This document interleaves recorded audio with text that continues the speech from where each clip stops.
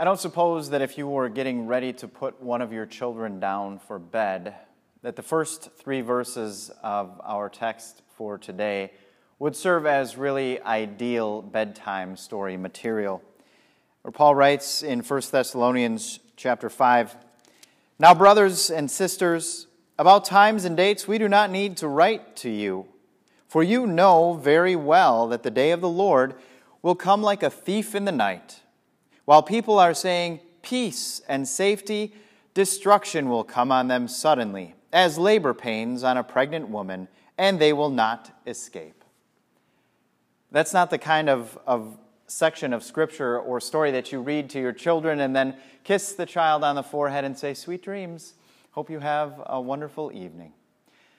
No, I don't think that would be ideal, not only for bedtime stories, but those verses are also verses that probably strike a chord with many others in the world today. In fact, those are the kind of verses that turn many off to Christianity. Verses like these ones and others in Scripture that talk about God and judgment and wrath, those aren't really the preferred ideal of God that people have in their minds. And that shouldn't surprise us, maybe in a culture that doesn't like anything to do with judgment, that, of course, it wouldn't want a God that wants anything to do with judgment or retribution or wrath or any of those things. It's kind of a culture that takes its God like ordering a pizza. What do you want on yours? What do you want on yours? I'll take my God, I'll design him, I'll redefine him with these toppings, or I prefer these toppings over here. And we have God any way that we like him, but not with the retribution, not with wrath, not with judgment. The funny thing is, we're all in favor of judgment, as we realize that judgment is simply justice being carried out. And if you disagree, then I would ask you to imagine yourself as a small business owner. A small business owner whose business was broken into and several thousands, tens of thousands of dollars of goods or products were stolen. And imagine the police, they found the culprits, those who had stolen from you. Would you want judgment to be carried out if it meant justice being served on those individuals and you somehow getting your money or your products back? Or if a drunk driver hit and injured or killed a family member, would you want judgment to take place if it meant justice for your family member or your friend? Or if somebody published some slanderous, false article about you online or in a newspaper or a magazine that you know is completely untrue, would you want justice to be carried out and judgment to be rendered in each of those cases? Of course we would. We all are in favor of that kind of judgment when it means justice being delivered. But we don't like judgment in terms of how we like to think of God. And you probably know why, don't you? Think of the little boy who is minding his own business, and suddenly his dad calls out to him and says, "Son, come here right now. We need to talk." Now, those words could be spoken the same way and yet evoke 2 entirely different emotions in that boy. On the one hand, the boy could hear his dad say that and suddenly could be sparked with curiosity. I wonder what my dad wants. Why would he call me here with that sense of urgency? On the other hand, those words could mean terror or fear for the son if he knows that he's done something wrong and his dad found out about it. So in that case, those 2 completely different emotions, one curiosity or maybe just interest in what dad wants, and the other terror or fear, what changes in either of those scenarios? Now maybe dad's voice would be a little bit different depending on how he spoke it and why, but by and large, the only determining factor that decides what kind of emotion or how that boy is going to feel when his dad calls him is whether or not he's been guilty, if he did something wrong.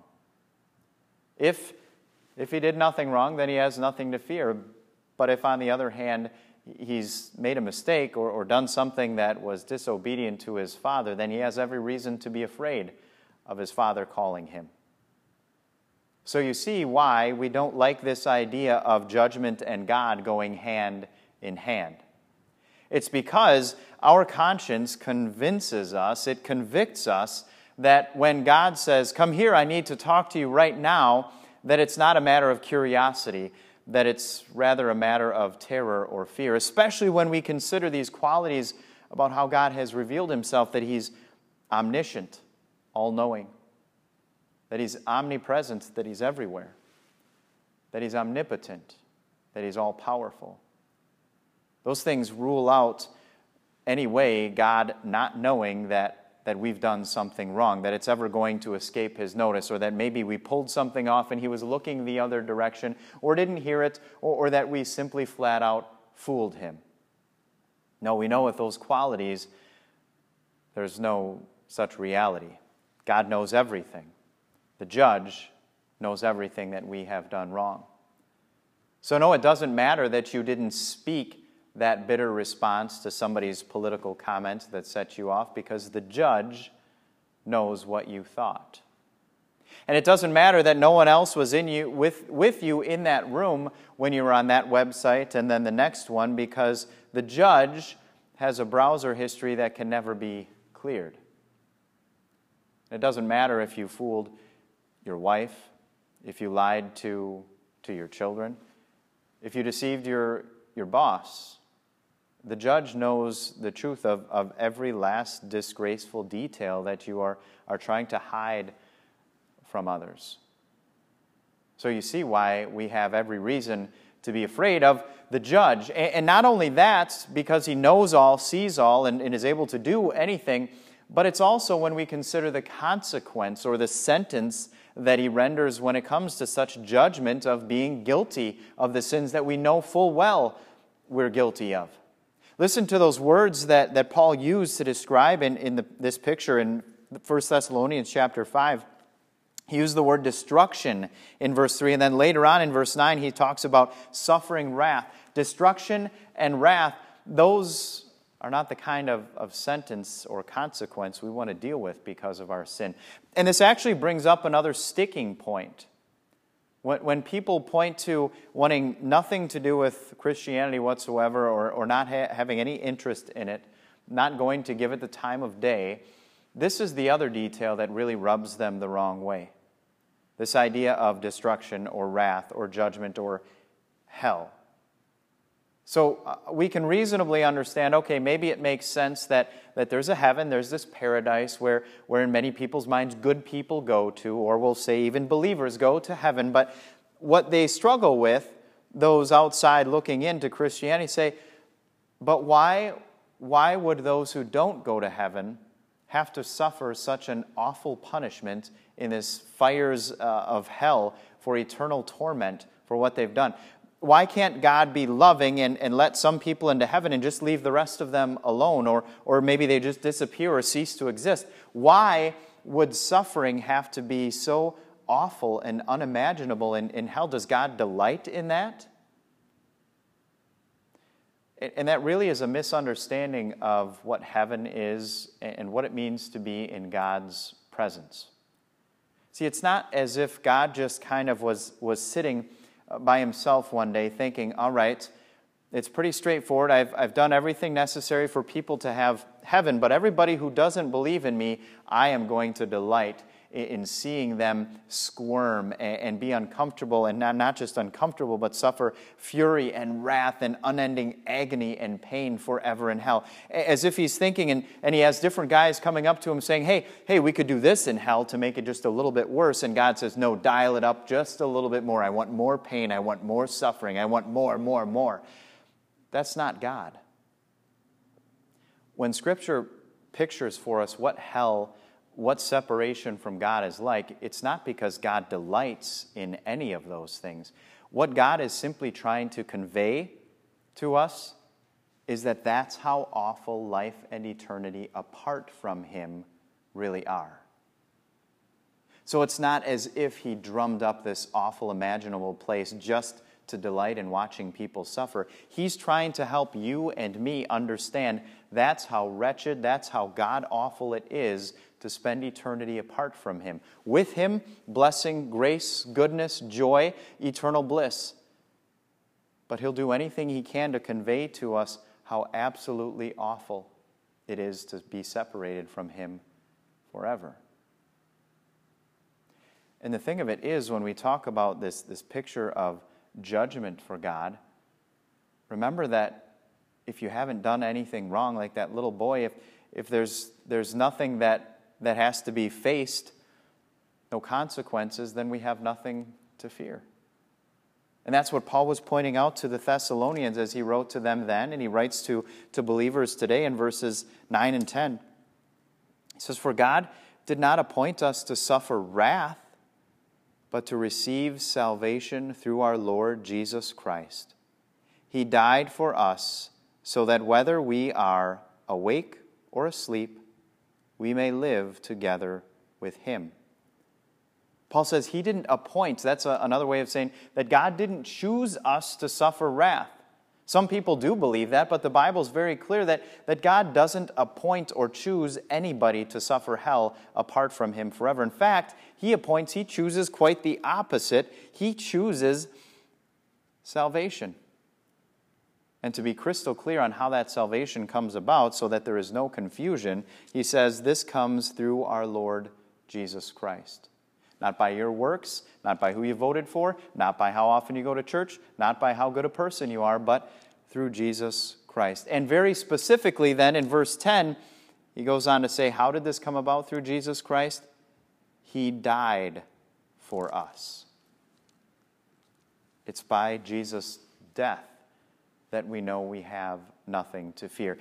And so here's where that misdirected focus often is. When people get stuck, when they get hung up on their disdain for God because of their displeasure with a hell, where the focus really should be is not on how awful it is to be apart from God, but how wonderful it is to be with Him and how God Himself made it possible for everybody. That is God's delight, not to see anybody suffer at all, but rather what should make us just stand in awe and leave us with our jaws dropped to the floor is that though we know, because our consciences convict us and so does God's Word, though we know that we ought to be terrified when God speaks those words, "Come to me, come here, I've got to speak to you right now," we know what He ought to say to us, but instead He has chosen to exercise that discipline and that sentence not on us, but on His Son, Jesus Christ.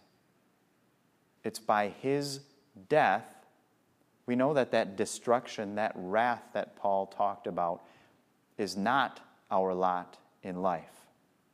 That's the difference that it makes through Jesus Christ. So friends, that means that we are free to face judgment because we have nothing to fear. And if we aren't living in that fear, that means that we live differently in this world than others who though they may not readily acknowledge it, back there somewhere inside is a fear of having to be called to account for their failures, their sin in life. But that's not us who are in Christ Jesus. No, we live differently, and this is how Paul describes the way that we are to live in verses 5 and 6 and 8. He says, "You are all sons and daughters of the light. You are all children of the light and children of the day. We do not belong to the night or to the darkness. So then, let us be awake and sober. But since we belong to the day, let us be sober, putting on faith and love as a breastplate and the hope of salvation as a helmet." He says, because we aren't afraid of that judgment, because in Christ we are free, because He has died for us, and we know the judgment, not guilty, is already ours, then we live as children who live in the light, not in the darkness. And he uses that word sober, being self-controlled, really having control of your faculties and being focused and single-minded in your life and your walk with Jesus. To live in love and faith and hope. Are those qualities that demonstrate the way that you live on a day-to-day basis because you're free to face judgment, knowing what the verdict already is? It is true. Paul writes it elsewhere in his letter to the Romans. One of my favorite verses, so simple, so beautiful, so profound. This is why judgment is not something we need to be afraid of. In Romans chapter 8, verse 1, Paul writes, "Therefore, there is now no condemnation for those who are in Christ Jesus." No condemnation. That is God's judgment to all who are in Christ Jesus, regardless of your past, whether it's years ago or last week or last night. If you are in Christ, there is no condemnation. Those sins of which we repent and are truly sorry are forgiven. And with that forgiveness comes God's verdict, His judgment, not guilty. So my encouragement to you would be first and foremost to be encouraged by that truth. To know that your freedom in Christ means that you can face judgment without fear. But then also to take to heart Paul's encouragement at the end. The last verse of what he wrote to us in Thessalonians. The very verse 11 says, "Therefore, encourage one another and build each other up, just as in fact you are doing." Do you know anybody these days that needs encouragement or building up? I'm not talking about just an attaboy or just a, hey, everything's going to be fine, a promise that we can't necessarily make this side of heaven because we know there are hardships. We know there are more struggles and challenges and adversity around the corner. But how do we encourage them the way that Paul is talking about? To give them the encouragement that we have in Christ. In Christ, you have nothing to be afraid of. You are free. With that freedom that is ours in Christ comes the absolute certainty that God's declaration, when we face Him someday, is that we are not guilty. We are not condemned. Jesus assures us of it. So those that are struggling, those who need the encouragement, those that are troubled, those that are facing uncertainty in their future, remind them of this hope and this encouragement, that in Christ they're free. Judgment is not something they need to be afraid of. God's judgment stands to all who are in Christ Jesus. There is no condemnation. Amen.